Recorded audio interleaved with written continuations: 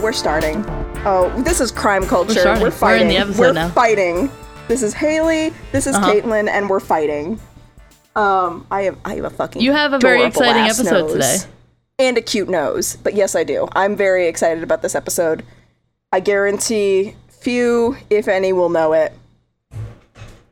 But, girl, I forgot what we're talking about because I haven't looked at the schedule, so I'm learning with the audience. Oh, you'll be learning with it anyway because I'm almost positive that you haven't heard of this. I don't remember how I heard about this case. Like, truly, I think it was like I heard about it offhand, but didn't really know anything about it. I just knew one piece that we'll get to, which is not really related to this. And that's it. Yeah. Those end up being like the best, like the ones where you like know the bare minimum of information and you're like, okay, wait, let me do my research into this. And then all of a sudden you get sucked down like a rabbit hole for a weekend. Like, oh my God, this goes so much deeper than I thought. To the point that I was like, oh, I may have to ask Haley to riff during this episode when I started researching it. Because I found, at the beginning, I found like 3 sources. One of which was Wikipedia. Oh, you didn't think? And I was like, uh-oh. Wikipedia is like a good start for anybody that wants to like do research on a case. But I mean, anybody that knows reliability will say like, okay, you gotta go to more reliable sources. Yep. And actually, fun fact, Michael told me that when he was in high school, he used Wikipedia to write his papers because he would scroll straight down to the bibliography and click on the articles that are referenced. Yeah. And I was like, how the fuck did I not think of that? Yeah, you could do that.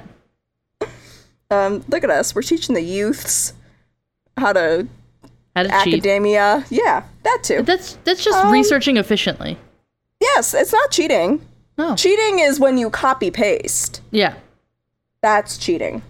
But fucking whatever that website is takes care of that now.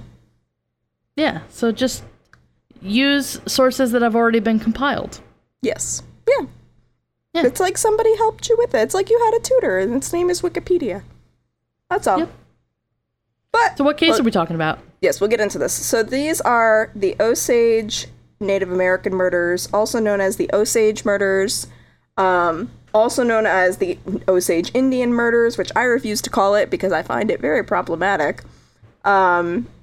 But it is something else.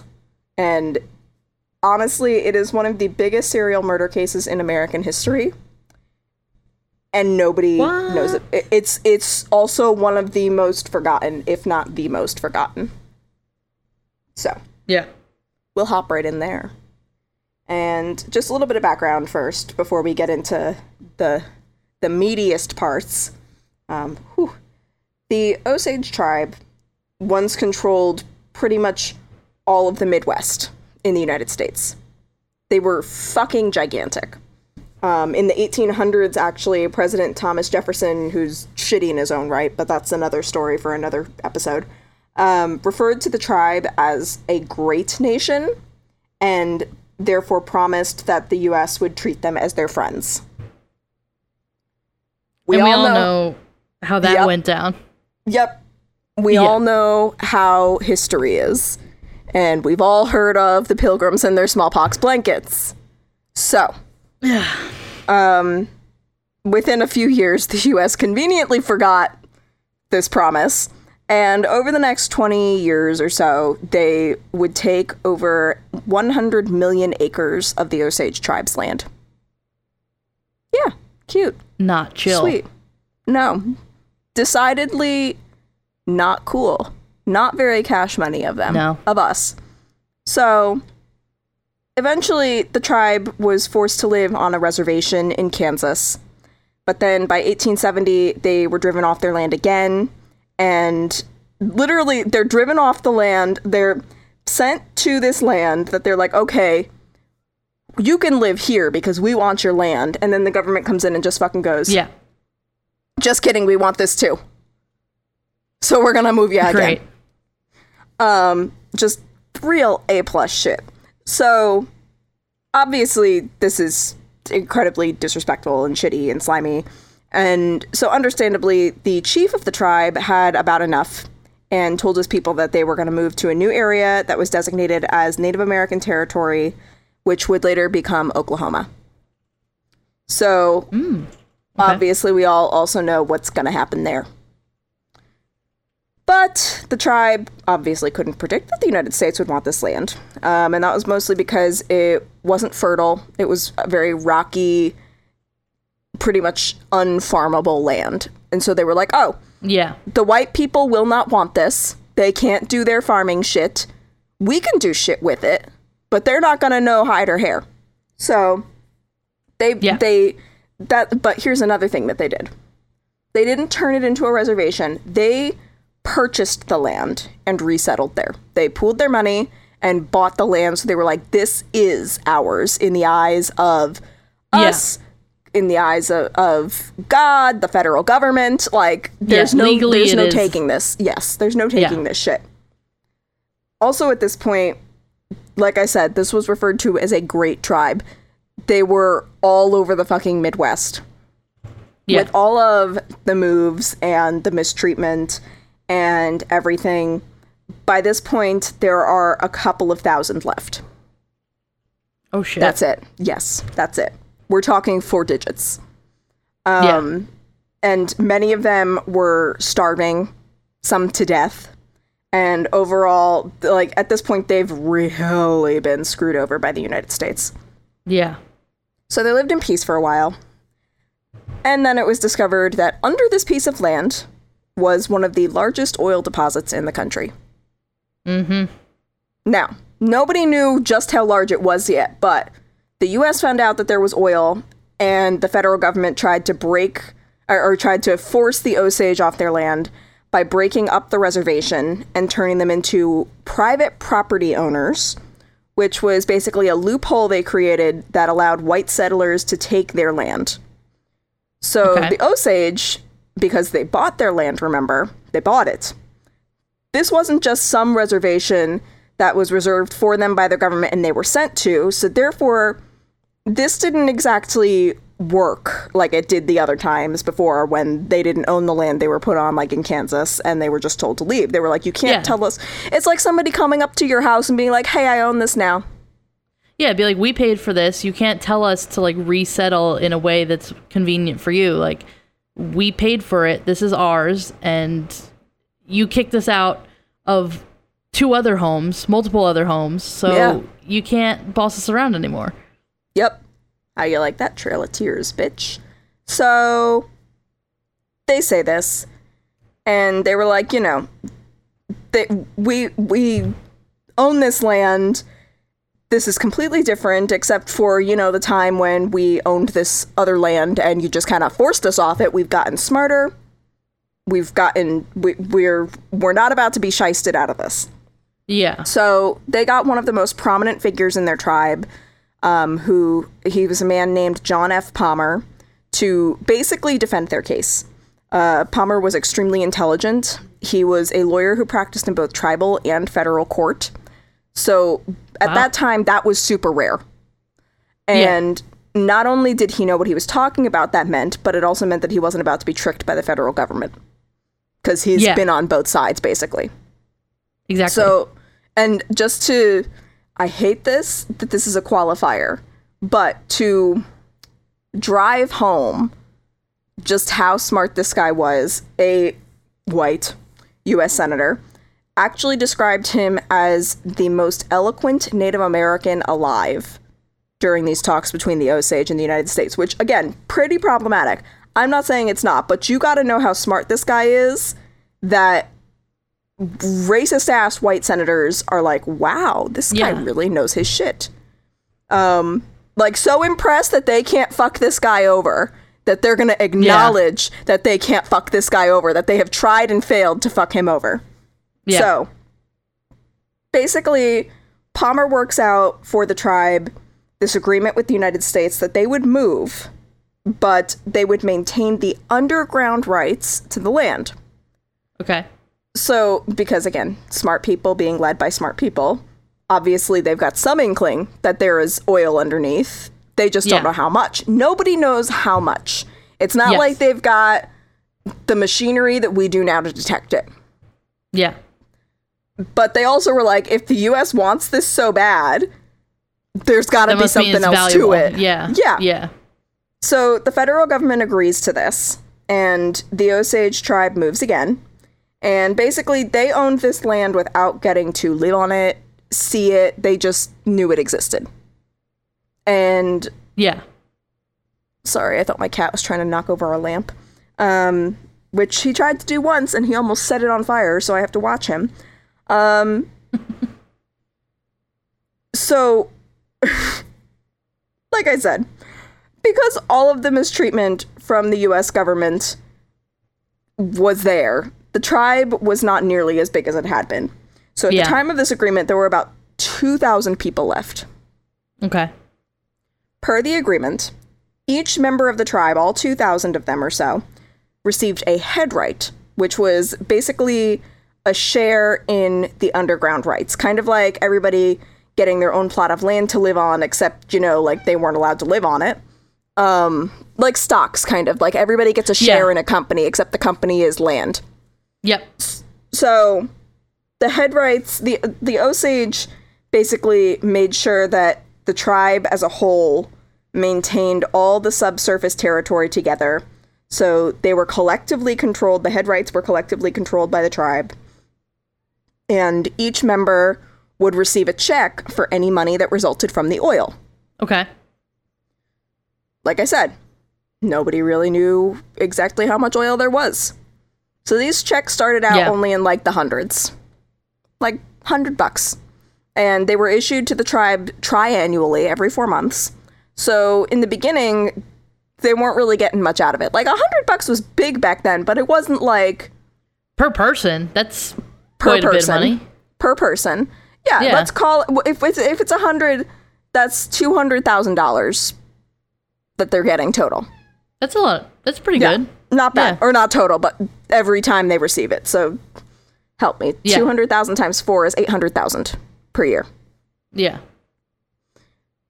That doesn't mean shit. Chump change. Barely anything. By about 50 years later, in the 1920s, they were receiving millions. Because every check? Millions, yes. Millions of dollars worth of oil was found under this plot of land. Yes. Like, they were so rich. Tap dancing in the streets. But they were so rich. How rich were they? Thank you. Okay.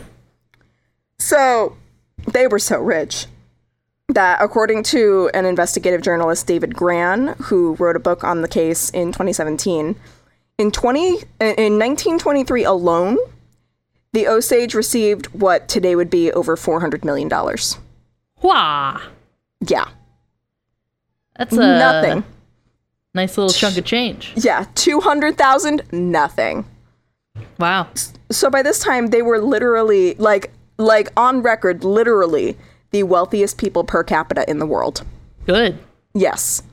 Talk about mess with the bull, you get the horns. Yeah, after being, like, fussed out of everything. Yeah, out of their house and home, like everything. Yep.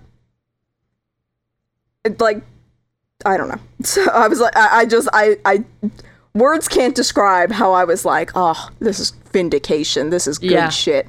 Exactly. But where there's a lot of money, there's a lot of jealousy, even if it's not necessarily warranted. We've all seen Knives Out. And the people of the United States became obsessed with the Osage and the wealth they acquired. I would liken it to how we're obsessed with the Kardashians now, or Elon Musk, or, you know, someone real fucking rich. Yeah. Basically, they treated them like celebrities, and that paparazzi would come out and report on how the tribe members, who they referred to as problematic alert, quote, the red millionaires and the plutocratic Osage, end quote. Yep. But how they lived. They were chauffeured around in fancy cars, for one thing. And according to Gran, at the time, basically one American might own a car at this point in time. Really? Same point in time, one Osage tribe member would own 11 cars. man. Nice. Yes. So they were all Jay Leno, basically. It's like, I'm going to buy all these cars and you can't have any because fuck you, that's why. And I'm not even going to drive them. People are going to drive me in them. Don't forget, chauffeured fancy cars. I just want to have them. Yep. They're Cardi B-ing it up. Yep. So, according to Gran, they also lived in mansions and had servants, some of whom were white. Wow, that must have been a big to-do back then. White people weren't happy. They were not fucking happy about this. So the U.S. government, which was, and predominantly still is, run by white people, decided that the agreements they made with the Osage was suddenly outdated. And they were incapable of managing their money on their own. Which, they seem to be managing it fine to me, but funny how that suddenly pops up. I can think of a couple of things that are outdated and a couple of people that can't be trusted to handle money on their own. Maybe we should redo this whole thing. Whoo! The tea. But yeah, so the government put together this system where white guardians, not just any guardians, white guardians, were put in charge of overseeing how the Osage spent their money. So, how fucked up it is that Britney Spears is controlled by her dad and given only $1,500 a week of spending money when she's worth over $200 million? Yeah. It's basically like that, only bigger and worse. Yeah, and for grown adult people, if I want to spend my money on 11 cars that I'm never going to drive, fucking let me do that. Yep. Who are you to tell me how I should spend my money? Yes, exactly. White people. Yep. Hashtag free Britney, hashtag free the Osage. Now, another part of the treaty was that it didn't matter if you were fully Osage, the original treaty was that it didn't matter if you were fully Osage, half, quarter, what have you, you were entitled to money. If you were part of the tribe, if you were part of the tribe at that point when that thing was declared, then you got money. Yeah. It's because it wasn't just about the current Osage people when that was established, or the bloodline of the future Osage people. It was about their ancestors and how they had been fucked over so much that the family deserved something. If your great-great-grandma was Osage and she got forced off her land in Kansas because the U.S. wanted it, her great-great-grandkid deserves some of this money too. Yeah. Because it's like a domino effect. It affects one generation and that affects the next and it affects the next. So it's absolutely understandable. Yeah, well, you think about white families, royalty, passes down through the family. Lots of stuff passed down through family. So why shouldn't this? That would make sense. Yep, like racism. So in this new system, the U.S. government changed this to a degree, saying basically if you were full-blooded Osage, you were absolutely incapable of managing your own money, and therefore assigned one of these white guardians, white conservators. That's so obviously all of this is dumb. It's super fucked up. But this is a true crime series. Yeah. So we're just scratching the surface. Yeah. Yeah, it's about to get a whole lot worse, Haley. It's... Ooh, buckle up, Buttercup. Get fucking ready. Okay. So, one of the members of this tribe was named Molly Burkhart. She was pretty prominent in the tribe based on her familial connections. She had married a white man named Ernest Burkhart, and she is basically, if not the heroine of our story, one of the key figures. Okay. Molly saw a lot of weird shit going down, basically at the hands of the government, and knew that it had to be related to all their money. Then it gets worse. For lack of a better word. On May 27th, 1921, hunters found the body of Molly's 36-year-old sister, Anna Brown, who was shot to death in a ravine. Ooh. Yep. And that same day, a little while later, another Osage tribe member who was a cousin of Molly and Anna's, Charles Whitehorn, was also found shot to death. Okay. Same day. Wow. So, of course, Molly immediately goes to the police, the white police, and demands an investigation, demands justice, but is basically ignored because there's money and therefore corruption. And also, it's not like it's happening to human beings or anything. It's just the Native Americans. Yeah. They're not like white. So eventually somebody is convicted of Anna's murder, but it doesn't really stick. It doesn't make sense why this guy would kill her. Remember that. More on that later. It gets worse. So when Anna was murdered, she had no kids. She was divorced.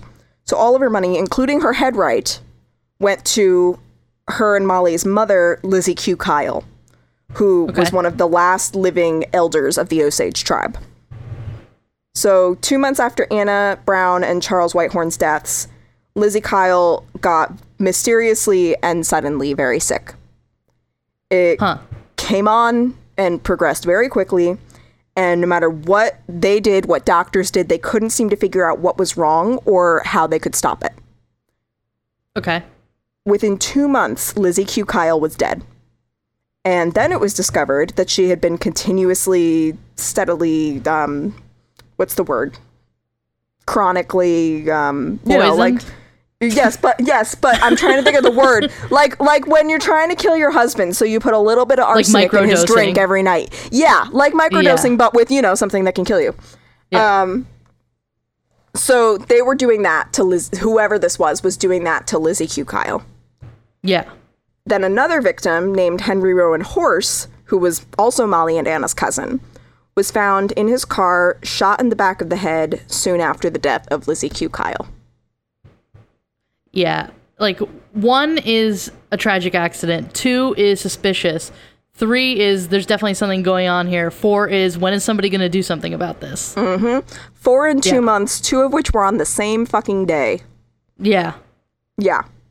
So in February 1922, 21-year-old champion steer roper William Stepson got a call from an unknown person asking for help with an unknown task. Nobody really knows who called him, where they asked him to go, what they asked him to do. All they know is he got a call and he left the house. He was like, oh, I'll be right back. Nothing weird, nothing creepy. Oh, I was going to say, because if someone randos, like, you don't know who I am, but I need you to do something, I'm not, like, packing my bag and be like, okay, let me pop out and help you with this task that I know nothing about, mystery person. Yeah, but no, he clearly knows who this is. Yes, he knows who this is. Nobody else knew. All they knew was that when he returned to his home, he suddenly collapsed with his whole body shaking, and he was foaming at the mouth before he abruptly died. Which... Wow, okay. Yep. Which obviously sounds like he's having a seizure. He died having a seizure. Okay. That probably would have been the presumed cause of death if it wasn't discovered that while he was out of the house, not out of town, I don't know where that came from, somebody poisoned him with what was believed to be strychnine, Strychnine. Basically, strychnine. Thank you. That's how do you know that? Are you poisoning me? Ooh. I don't have a life insurance on my future husband yet. And I do have a life insurance on me. So, goes to Timmy, so you're fucked either way. But, basically... The poison imitates the outward signs of a seizure, shaking body, foaming at the mouth. Yeah. Except you are fully conscious throughout this entire thing. Ew. Yeah. And literally, you're still going until you suffocate to death. That's the only reprieve you get. Yeah. So not just poisoned, but like torture poisoned. Yeah. Like strangled without somebody's hands on your neck. Yeah. Yeah. Ugh, so Jesus. Molly also had another sister named Rita Smith, who lived pretty close to Molly in Fairfax, Oklahoma. And one night, a few years after the deaths of their mother and their sister and their cousin, there was a loud explosion at 3 a.m. on March 10th, 1923. So Molly was immediately woken up by the noise and went to look out her window. And she saw a huge fire had erupted near where approximately her sister's house was. So she runs over. Obviously, other people are running over too, because hello, big boom, big fire means we gotta watch. Yeah. And it was discovered later at this point, so Rita's house is fully engulfed in flames.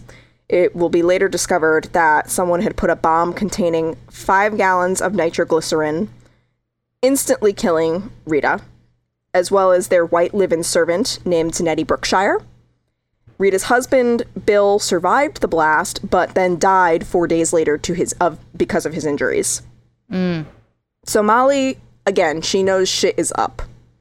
And again... Yeah, she's having too many family members suspiciously die. Dead! Yeah! Yeah.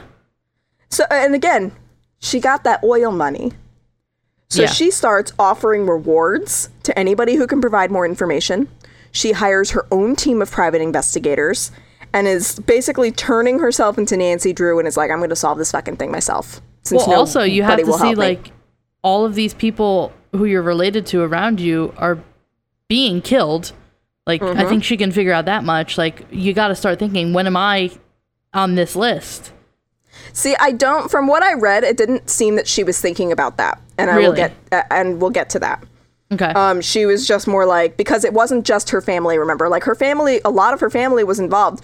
But, for example, the steer handler or whatever he wasn't related to her. Okay.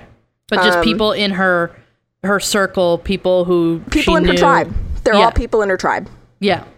So, meanwhile, it's not too hard to realize that the Osage is being targeted. The tribe is being targeted. So they went to a friend of the tribe who was a white oil tycoon in Oklahoma named Barney McBride in August 1922. And he agreed to go to Washington, D.C. and plead for help on their behalf because, it's like when you bring a boy to a car dealership when you need to buy a car. Yeah, I know what the fuck I'm doing, but they're not going to listen to me. They're going to listen to the man. Yeah, the white man. The white man. So when he arrived at the boarding house he's staying in before he speaks to the federal government, he receives a telegram telling him to be careful. Creepy. Immediately, he leaves the boarding house because he's like, what the fuck is this? And he gets kidnapped, like when he walks out of the boarding house. Oh, shit. And the authorities found his body the next morning naked with nothing but a burlap sack over his head. Oh, and God. He had been stabbed over 20 times and was beaten. And also, he wasn't in D.C. anymore. He was in Maryland. Whoa. Yeah, which, like, don't get me wrong, the two are close. They're not like, oh, I somehow ended up in Maryland when I was in D.C. close. Naked. Yeah. And beaten and stabbed. Yeah, that's wild. Yes. It's so wild that, you know how everybody's always like, oh, they don't start paying attention until the white people start getting hit. Exactly. Well, that's when the press really started to take notice, and the Washington Post actually released a story soon after McBride's death, outwardly saying someone was clearly out to kill the Osage. Yes, about time somebody said it. Yep. But the fact that this was a national news story was not enough for them to get help. So on June 28th, 1923, another Osage tribe member named George Bigheart was at home extremely, extremely ill from what was later presumed by doctors to be a poisoned glass of whiskey. Okay. Molly's husband Ernest and his uncle, William King Hale, got some money together and sent Bigheart to a hospital in Oklahoma to try to save him. At this point, another white man agrees to help the Osage, and he's a lawyer from Pawhuska, Oklahoma. I have Oklahoma written in my notes. Don't know why I said Illinois, but that's for another day. His name was William Watkins, or W.W. Vaughn, and he agreed to go to Oklahoma City and meet with Bigheart. Generally nice guy, wholesome family man. He had 10 kids. So beforehand, he goes to his wife and he says, hey, I'm going to interview this guy tonight. I think I've got a case here. This is where I've left my money. This is where I've left my evidence that I've been collecting about this case. Yeah. If anything happens to me, now you know where to find it. So that you guys will be taken care of and so that this case will see the light of day. That's really good of him to be, like, he's removed from all this. He's not, like, involved, so he himself would not be in trouble, but, like, he knows what happened to the last person that tried to help this group, and now he's like, okay, well, I'm willing to put myself in that situation because these people need help. Yeah. Not to get too white saviory, but yeah, that's pretty much what's happening. Yeah. So the two men met that night, and Vaughn collected written evidence from Big Heart, who basically told him who he thought was trying to kill him and everybody else. All right. The next morning, Big Heart died. He succumbed to his poisoning. Yeah. So Vaughn called the local authorities back home and said he had enough evidence to put away one of the killers, and that he was getting on a train at that moment and to basically like meet him at the station so they could put this guy away. Yeah. Train returns and Vaughn isn't on it. Surprise, surprise. Yes. So then a missing persons report is filed, search party starts looking all over Oklahoma for him, you know, the whole nine. 24 hours after he has gone missing, Vaughn's naked body was found along the tracks near Pershing, Oklahoma, which was only 5 miles south of Pawhuska. So he was 5 miles away from getting home and getting the guy. Jesus. Yep. Thank God he called first. Yeah. So he did tell people what he found out. No, he didn't say what he found out. Oh, he didn't say. He said he was going to tell him when he got there? He said, I know. I'm going to tell you when I get here. Dude. Yep. So his neck had been broken. Well, because he had proof. That was the point. He had, like, written proof. Like, I can call you up and say, hey, look, Michael's laundering money. Doesn't mean shit if I don't have, like, anything to back it up. Also, I wouldn't tell you that because I need some money right now. Yeah, but, I mean, he could have been like, hey, I have the proof. It's this person. I'll show you the proof when I get there. Like, yeah, but again, it still wouldn't mean anything. I guess. So, his neck had been broken, his head was crushed, and he had been thrown off the train. So again, somebody is clearly trying to send a message. A day after her husband's body is discovered, Vaughn's wife goes to the safe where he told her he had been keeping all of the money and all of the evidence and everything. Everything was gone. Shit. Oh, shit, indeed. I told you, this shit is wild. How nobody knows about this, and I'm including myself in that, is fucking insane. Because this whole thing is, like, Haley, Lifetime could never. Lifetime could never. So between 1921 and 1923, 13 more Osage men and women were murdered. And at this point, many dispersed from their home in Oklahoma and moved all over the United States, some as far as California, to try to hide. They kept their kids indoors. They kept their doors locked at a time when you didn't really lock your doors. Like, they did everything they could to protect themselves because at this point, they didn't know who was responsible. There were people all over, clearly, and nobody was safe. And everyone's getting murdered in such different ways. There's poisonings happening. Mm-hmm. There's people being shot. There's like all these different things. It's like, it's not like one MO. Yeah, it's not like a bunch of people were in the same area and they were all shot within like a certain time frame, being like, okay, well, don't go to that part of town during this time and you should be relatively safe. It's like, no, they're coming for you in so many different ways. It's like, what should I be looking out for? Yeah, and they're coming up with new ways to do it. Yeah. So it was at this point that these murders were referred to by the press as the Osage Reign of Terror. Again, national news story. Yeah. By 1925, at least 60 wealthy Osage had been killed. That's too many. Yes, I would agree with you there. That's too many. Also, that's a fuck ton. Remember, there's like 2,000 of them. Yeah, so that's a large percentage of the population. We can do some math. We can find out exactly how much that is. Hang on, we'll do that. The fact that the number even had to get that high is 3%. 3% of the Osage tribe has been wiped out. Yeah. So, the Osage have continuously pled for help. Pled the government for help. And finally, by 1925, probably because white people started dying, the government agreed to help. And they had the Department of Justice send over... They agreed to help to a degree. Yeah. They weren't going to get, like, their best and their brightest. They had the Department of Justice send over a very small, recently established, and not very known to the public. They didn't even have somebody in charge yet. Branch, known to the public, or known as the Bureau of Investigation, or as they would later become more famously known as the FBI. Ooh. Fuck yes, we are telling an FBI origin story in conjunction with this crazy case. Well, This is damn. literally... So, basically, this wasn't like the FBI that we knew today, that we know Yeah. today. This is not Yeah. Mindhunter shit. Basically, the FBI at this point was like a joke. It was run by con men and criminals.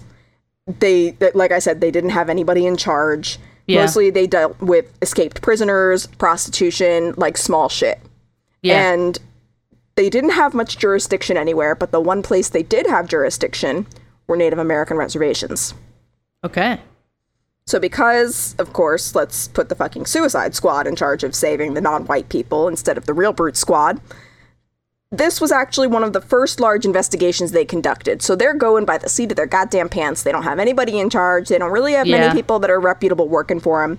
So obviously, because they've suddenly become more official and the world, the nation, maybe not the world, I don't know, has their eyes on them, Yeah. very quickly they decide we need to treat this like we're official. So the FBI gets its own director, a little piece of shit man we all know as J. Edgar Hoover. Great. Boo with me now, children. Boo with me. Boo. Boo. But yeah, so Hoover puts a former Texas Ranger named Tom White in charge. Tom is generally good people. He's the head of this investigation, so he assembles basically the A-team and doesn't pull Okay. any of that elitist shit that Hoover wanted. Hoover wanted these people, wanted FBI agents to be, very well educated and pristine backgrounds, and all they know is the law, and, Hoover shit. Same guy that fucking sent death threats to MLK. We don't have much confidence in him. Mm-hmm. White threw that shit to the wind. Just was like, bye! So, Yeah. none of these guys, first of all, were college educated. Few of them were professional, by-the-book lawmen. And then again, neither was Hoover. Zing! And Yep. White basically recruited a bunch of cowboys, which makes sense because he's pretty much a cowboy himself, and they're going to basically cowboy land. And Yeah. he has them all go undercover as ranch hands, cowboys, things like that. And he Easy. yes, easy. They've lived this, so it's not hard, Yeah. but they're trained like FBI agents, so they know what to look for, what to listen for. Really Yeah. smart of him. He even recruits a former insurance agent to work undercover in the area as an insurance agent. Okay. Crosses all his T's, dots all his I's. He is the right man for the job. He should have been in charge of the FBI, but that's none of my business. So he also recruits a Native American agent who David Grann says may have actually been the first Native American FBI agent. Wow. Yes. So we love an open-minded man who's ironically named White. So, Yeah. as I've alluded to before, this basically team of misfits is exactly what was needed to solve this case. White and his team discovered that, so remember the white guy who was guarding Brittany's money, aka her father? Yep. Remember those white guardians of the Osage people's money? Yeah. Well, shockingly, they were all pretty much not good dudes, TM. I know. I probably could have guessed that. I know.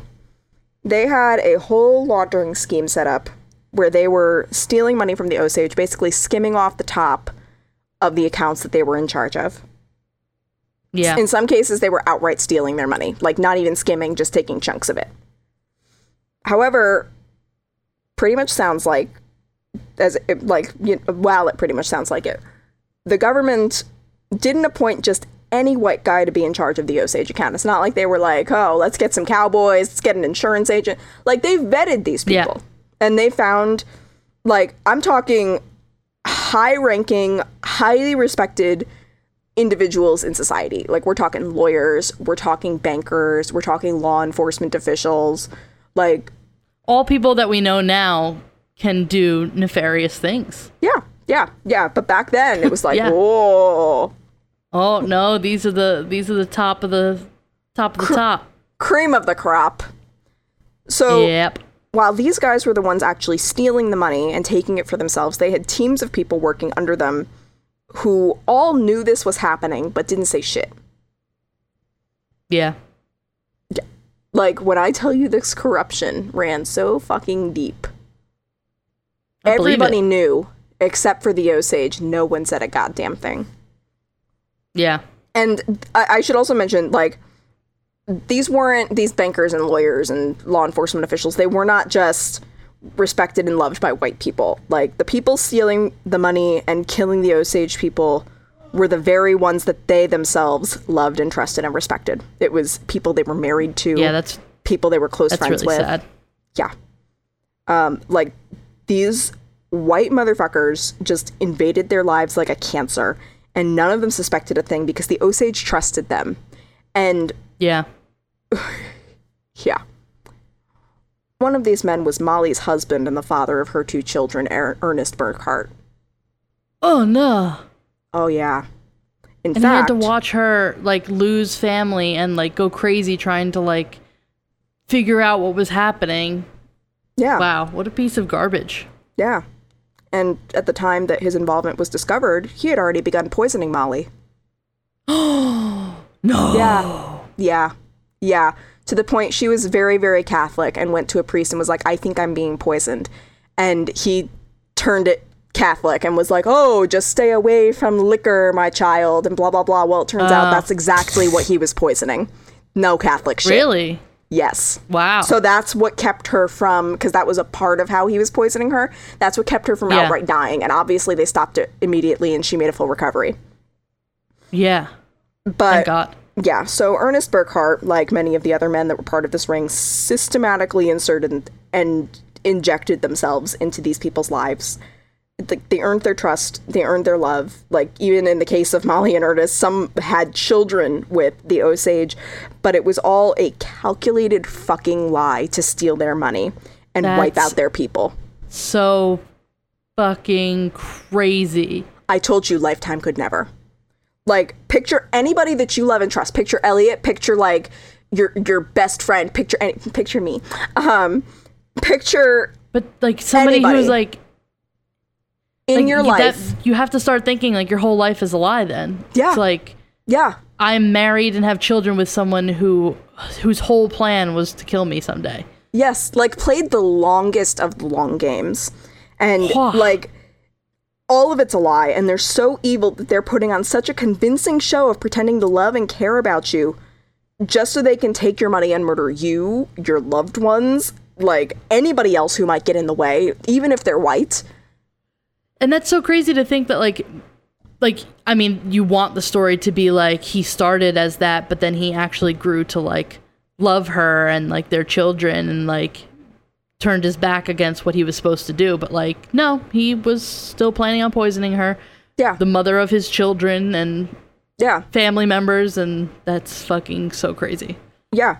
Like, the entire time this is happening, these people that are, like, parts of these families, sleeping under their roof, sleeping in the same beds as them, Yeah. are just standing beside them, comforting them, sharing in their heartbreak and disbelief, like they're getting off on it in some sick way. Oh God. Yep. So Molly, being the brave bitch that she was, attended all of these trials, looked all of the defendants in the face, including her husband, Good for despite her. the fact that her entire world and everything she knew was crumbling around her. Basically, Hale, the guy that Ernest, his uncle, helped Yeah. send Big Heart to Oklahoma City. Yeah. Hale, Brian Burkhart, Ernest's brother, and Amelia, and Anna Brown's ex-husband. Yeah. They came to Osage County, Oklahoma, trying to find jobs in oil fields initially, years and years and years ago. They soon discovered, just like the rest of the country, just how rich the oil was making the Osage tribe and wanted in. So Hale instructed his spineless little nephews to marry into the Kyle family, which Ernest was able to do successfully, unlike Brian. so that they could systematically pick them off one by one and obtain all of their head rights and insurance policies. That's so fucking crazy. Yep. For example, when her sister Anna was murdered, remember how I said shit didn't add up? So the authorities convicted a petty criminal named Kelsey Morrison of Anna's murder. When all of this came out later on, years and years later, Morrison comes on the stand, and it turns out he didn't kill Anna Brown, obviously.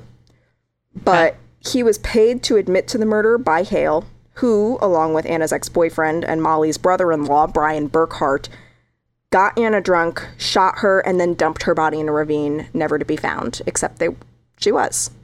Yeah.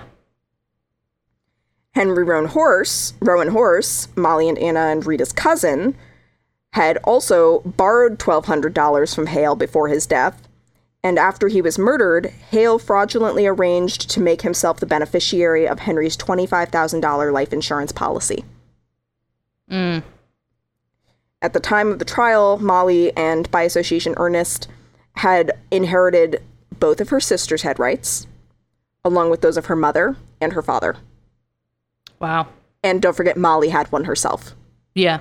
So Ernest is looking at receiving, because he would be the next of kin, Yeah. 5 head rights. And if Holy shit. each of those head rights equates to hundreds of millions.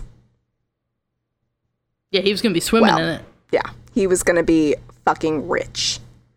Rucking Fitch. So I just don't see, like, how you would be able to get away with that, though. Like we had said, like, 1 is an accident, like a horrible tragedy, and then 2 is like, that's a weird coincidence, and then 3 is like, okay, this is terrible. But, like, when you get to 5, when you get get to kill 60? 5. Yeah, no, but like one person for one person in one family, it's not an accident anymore. It's like you could tell that this person is murdering all these people to get their money. Yes, but also let's not forget these were not white people. Nobody cared whether they lived or died. Yes, they were the richest of the not white people. But at the end of the day, they were not white. Yeah. So nobody really cared. Nobody really got involved until white people started to die. Yeah. If no white people had died, or if not enough white people had died, probably would have still gone on until the Osage people were wiped out. Yeah. So basically, what happened was Hale and the Burkharts and one of the ranch hands that they hired to help with their plan, John Ramsey, were charged with the murder of Molly's family. So Hale was formally charged with the murder of Henry Rowan Horse, and because Henry had also been killed on the Osage Reservation land, that made the murder a federal crime. Ooh, okay. Oh, yeah. So John Ramsey said that Hale had promised him $500 and a new car if he killed Rowan. So Ramsey met with Rowan on a road outside of Fairfax under the guise of basically hanging out. And Ramsey got Rowan drunk on whiskey and shot him in the head before putting him back in his car. Yeah. Ramsey would later change this story and claim that the actual killer was not him, but a man named Curly Johnson. Okay. Curly Johnson. Yes, which also takes me back to that time a kid grabbed my ass in middle school, and after being forced to apologize by the principal said, "Hey, just so you know, I don't think it was me who did it. I think it was Michael O'Donnell." Yeah. Peter Fernandez, I see you. After you get caught, you're like, actually, it wasn't me. Wasn't me? Yeah. Go run back to your mommy. So probably what my guess is, Ramsey just realized that he couldn't bring a car with him to prison and was like, well, then what the fuck am I doing this for? Yeah. And he also, he does a lot. He named 2 other accomplices, and Hale and his associates were finally convicted in state and federal trials from 1926 to 1929. That's how long the fucking trial lasted, because they had changes of venue, hung jury. Like, the first trial ended in a hung jury. There were appeals. There were overturned verdicts. There were all kinds of shit. So finally, so along this time, Ernest flips in exchange of a life sentence over the death penalty, because that's what they're all looking at. And said that Hale had used a person named Henry Grammer as a go-between to hire a professional criminal named Ace Kirby to perform the killings. Okay. Grammer and Kirby were both killed before they could testify, mysteriously. Convenient. So convenient. So then in 1926, Ernest Burkhart pleaded guilty to being part of the conspiracy, and by the end of this, 1929, Hale, Ramsey, and Ernest Burkhart had been sentenced to life in prison. They would later receive parole despite protests from the Osage. Great. Sounds about white. Yeah. Meanwhile, the residents of Pawhuska, Oklahoma, petitioned the state governor, Jack C. Walton, to conduct a full investigation into the deaths of George Bighart and W.W. Vaughn. However, the investigator Walton assigned to the case, Herman Fox Davis, was convicted of bribery soon after he put him on the case, meaning we have nobody to conduct the case. And although Walton later pardoned Davis, the investigation of Bighart and Vaughn's murders was never completed. Okay. However, no, just kidding. Rita's husband, Bill, had actually put in writing beforehand that he thought that it was Hale who did it. Before he died. Okay. Right before he died, while he was in the hospital. Yeah. I was going to say it was Bighart. It wasn't Bighart. It was Rita's husband, Bill. But that's okay. It still happened. Mm-hmm. Molly divorced Ernest. Yeah. Good girl. And, well, but also that's not a thing you did at the time. Mm-hmm. Like, you didn't do that in the 20s. You didn't even do that in the 50s. But when he's trying to slowly kill you, I think you have the right. you have some reason to. But also, don't forget, like, she was Catholic, so she also would not be allowed to get married in the church again. She wouldn't be granted an annulment. I don't even know if annulments existed back then, but either way. She went on to live until June 16th, 1937, when she died of natural causes. No poisoning. Good. Yeah. Her children inherited all of her estate, including her family's head rights. Good. So, to get into the pop culture side of things. Uh-huh. First of all, so this is what I'm saying. Not a lot of people know about this case. Not a lot of people know about this story. Not a lot of people know the name of the Osage tribe or know that the play/movie August Osage County was based on a county named after a Native American tribe. See, I knew August Osage County from the theater world, so I knew Osage, but I didn't know, like, that it was a Native American name. Yeah. And that the name was... I mean, I guess I could have guessed it's a Native American name, like, if you had really asked me, like, what do you think this is? But, like, I don't know. That's the only place I had ever heard it from. Right. So...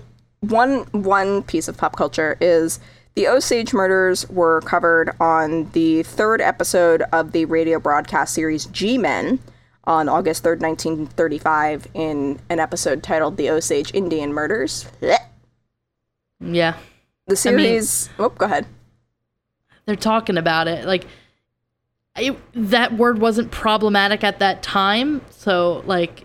Or was it still problematic at that time? No, it wasn't problematic yet at that time. That mostly came to light closer to the middle end of the 20th century. I will say that in interviews I read with people who wrote books on this stuff and everything, they referred to them as the Osage Indian murders, and I was like, we have had enough time pass that we don't need to call it this anymore. But I'm saying maybe when it was on that radio program, because it was way back then, they're still trying to, like... Oh, yeah, they didn't know. Yeah, they're trying to bring awareness and didn't realize that word would end up being not the way you would refer to this group of people. Right. It only hurt me to say now. It didn't hurt back then. But you're semi-right about the purpose of it. It wasn't necessarily to bring forth the story of the Osage people. The series was actually just about FBI cases, and it was created and produced by Phillips Lord with cooperation of the FBI. And since this was basically their first case, this was basically the OG true crime podcast. Yeah. I had a little wishful thinking. I thought they did it for better reasons. But G-Man didn't really do well because obviously people didn't know just how cool true crime was back in the day. Please kill me. And so it lasted 13 episodes before being canceled in October 1935.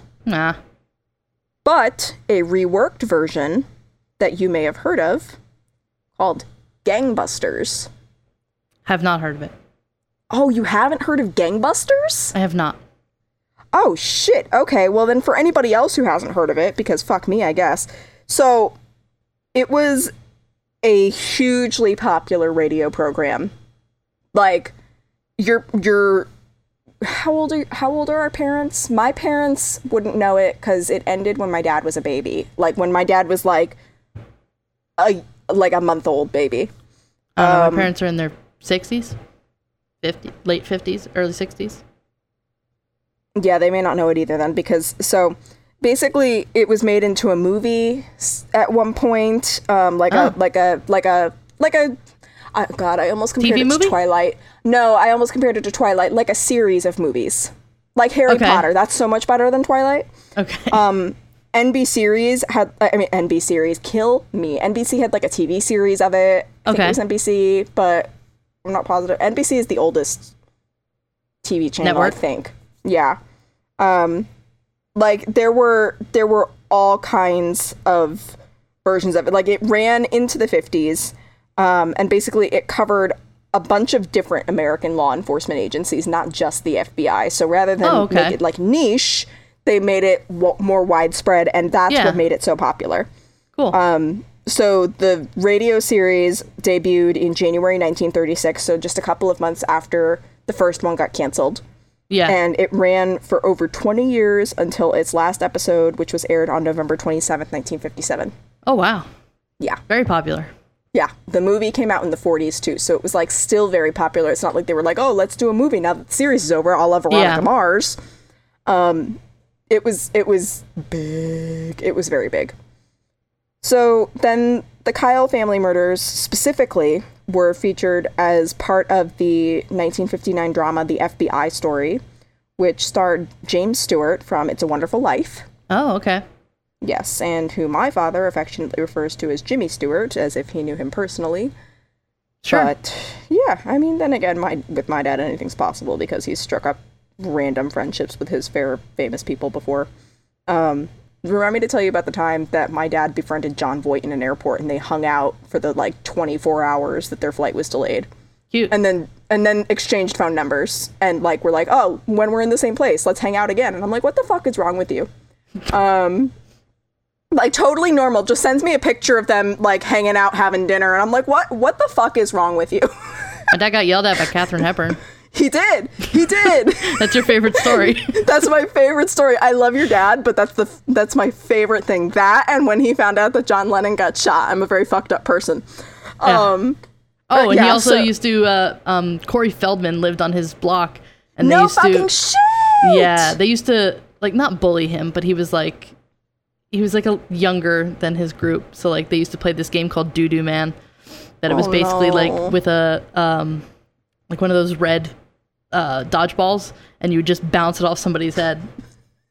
So poor Corey Feldman. Hasn't he been through enough? I guess. I don't know. Hey, I'm just anyway, saying, that was enough of a tangent. His movie, fuck Charlie Sheen. Yeah. And for those who don't know, if you know, you know, but for those who don't know, feel free to DM us and we will give you the deets. But yeah, so the movie was based on a novel by Don Whitehead and directed and produced by Marvin Leroy. Do you know who Marvin Leroy is? I feel like I've heard that name. You do. You do. Nobody knows his name, but you definitely know his work. Okay. Because possibly the most famous movie he produced was The Wizard of Oz. I know! That's my favorite. I know! I love you so much! I have Wizard of Oz tattoos. And then as one of my favorites, this is the first, like, non-children's book that I ever read. My grandma gifted it to me. I still have it. It's a beautiful fucking book, but it's also, the story is very beautiful.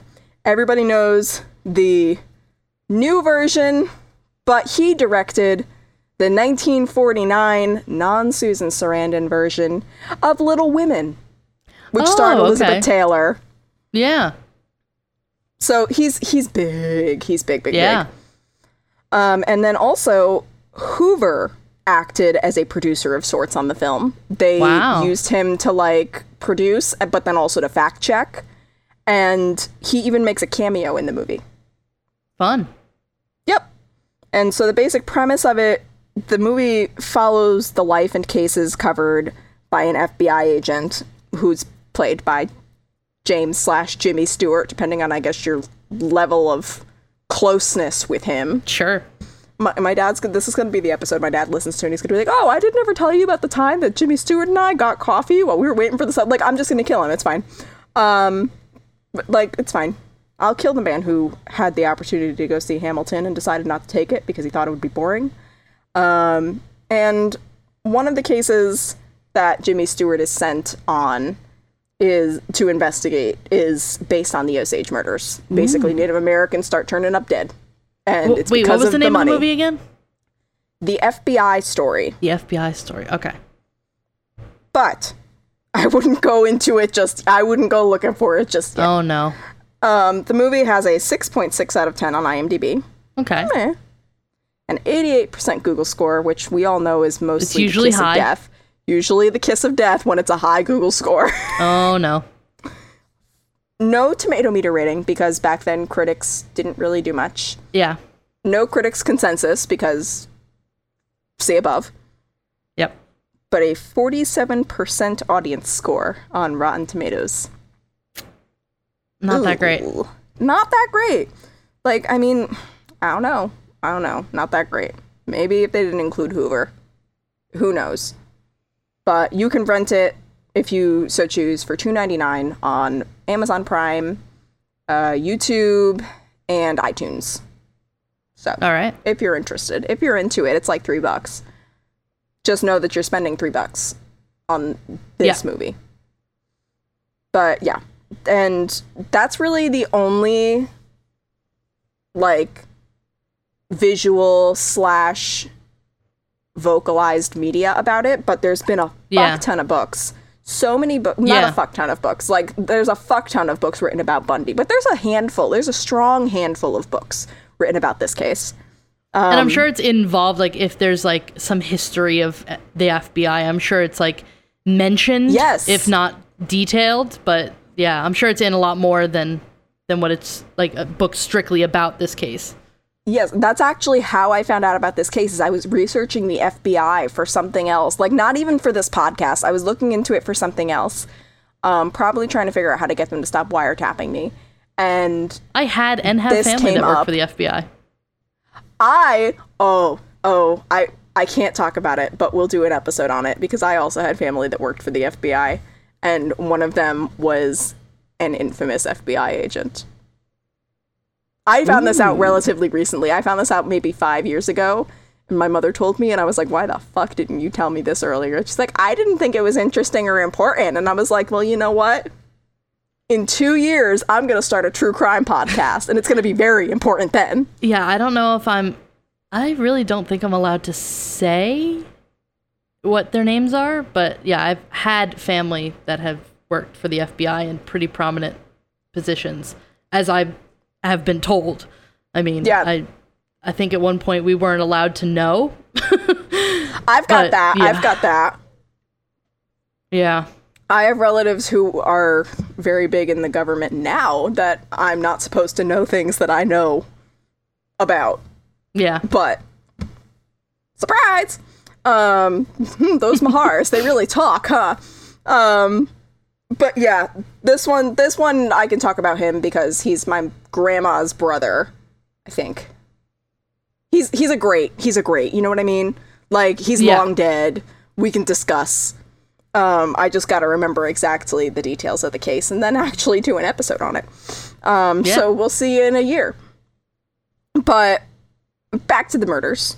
They inspired a fuck ton of books, and this included multiple novels by Native American author Fred Grove, who was actually a witness for some of the murders in this trial.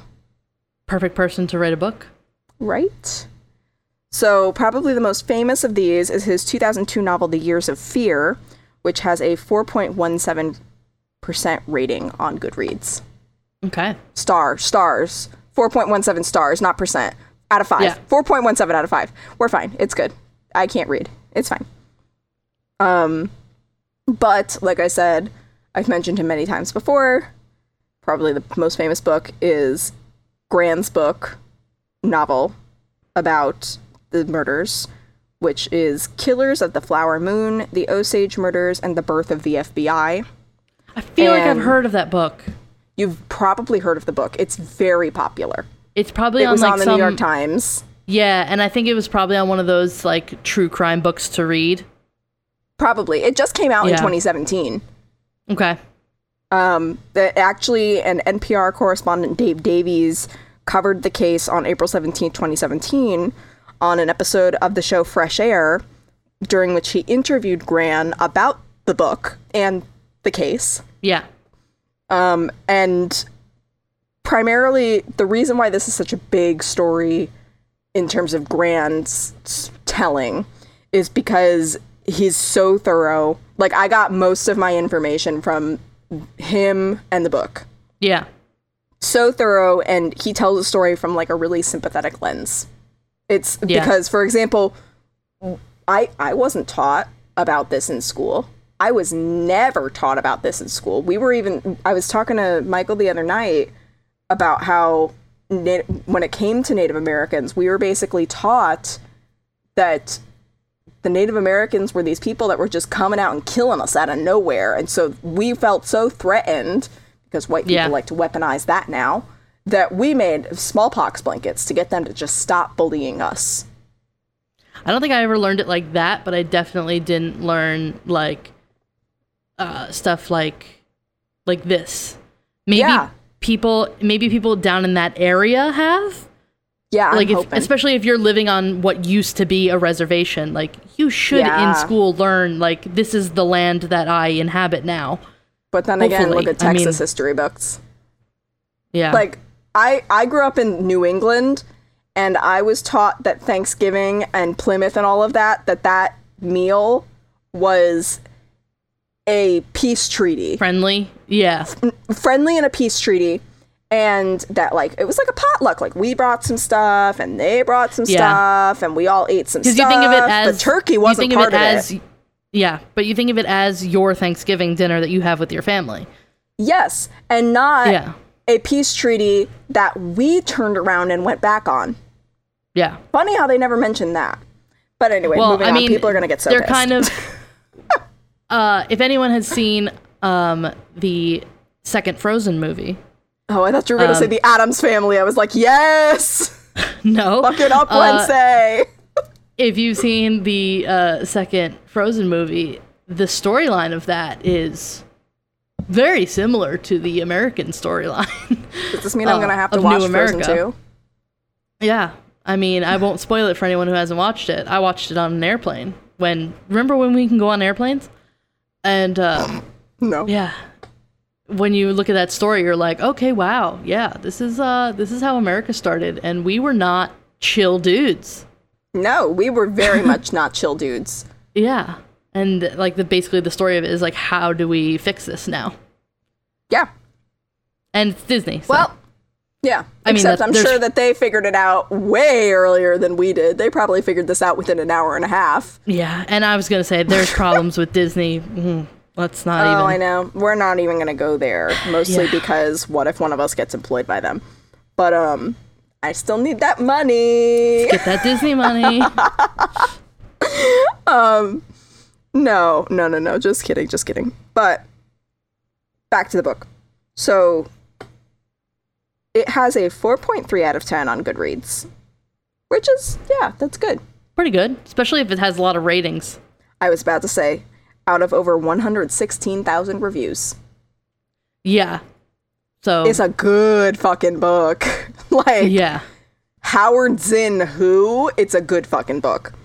And I think this is the first time I have seen this, but it also has an 88% Google score. It has not been made into a movie or anything, yet it has a Google score. I don't think I've seen a book with a Google score. It's also relatively new. Yeah. 3 years old, but I've seen newer. Maybe they will make a movie about it. I vote that we make a movie about it. I'm being completely serious. I mentioned this to you before this episode even started. I am down. It is quite a story. It's a fucking story. Like, if a movie was a bop, this would be it. Like, oh girl. But yeah. Like, damn. Like, holy shit. Like, what the fuck, dude. So tell more people about this case. Even if you don't tell them about this episode, tell people about this fucking case. Like, yeah. This is, you can't make this shit up. This is stuff people tried to make up and win, like we said about movies, win Oscars for. Yeah. Holy motherfucker. You would hope they cast people of the correct race to be the correct characters, but well, when we make it, we will. That's true. Yes. Fuck that. So is that the end of your episode? That's the end of my episode. And like, oh, girl, I'm sweating. I can see that. I'm glowing. But we video chat now when we record. We do, so that we can be on the same page even though we're still not. And we can just stare each other down. Can you believe, like, I'm still shocked about this case. I mean, all the cases we talk about of, like, indigenous people of color, like, the stories are as wild, if not more wild, than some of the, like, white male serial killers we talk about. So, like, yeah, it's crazy that, like, lots of true crime fans would be like, yeah, I know this case, I know that case. It's like, but you don't know, like, these crazy wild cases that have, like, all of these twists and turns. It has, like, FBI, it has, like, poisoning, it has, like, systematic murder of one group of people. Like, it's fucking crazy. Yeah, like, we've heard about fucking, for example, Troy and the Trojan horse, and Helen of Troy was the face that launched 1,000 white fucking ships. This was the tribe that launched the goddamn FBI, and we don't know about it. Yeah, and if you're listening from the United States, like, this happened on our soil, so, like, we should know more of these stories. And not even 100 years ago did this happen. Yeah. In putting U.S. history in perspective, this is relatively recent. Yeah. So I'm going to post on the website links to the Goodread accounts for those books. I'm assuming you could probably get them on Amazon. You could probably get everything on Amazon now, but I'm going We're not getting them on Amazon, though. We're going to get them elsewhere. I know. I'm going to urge you to... I was in the middle of it. I'm going to urge you to get... if you're interested in picking up one of these books, get it from a local bookstore or an independent bookstore or somewhere that is not making $1 trillion a day. Not somewhere where the CEO is making so much money that he could cure world hunger 10 times plus over and still be the richest man in the world. That's a crime story for another day. We got to get our girls from Book of Lies on that one, if they haven't already. Yeah.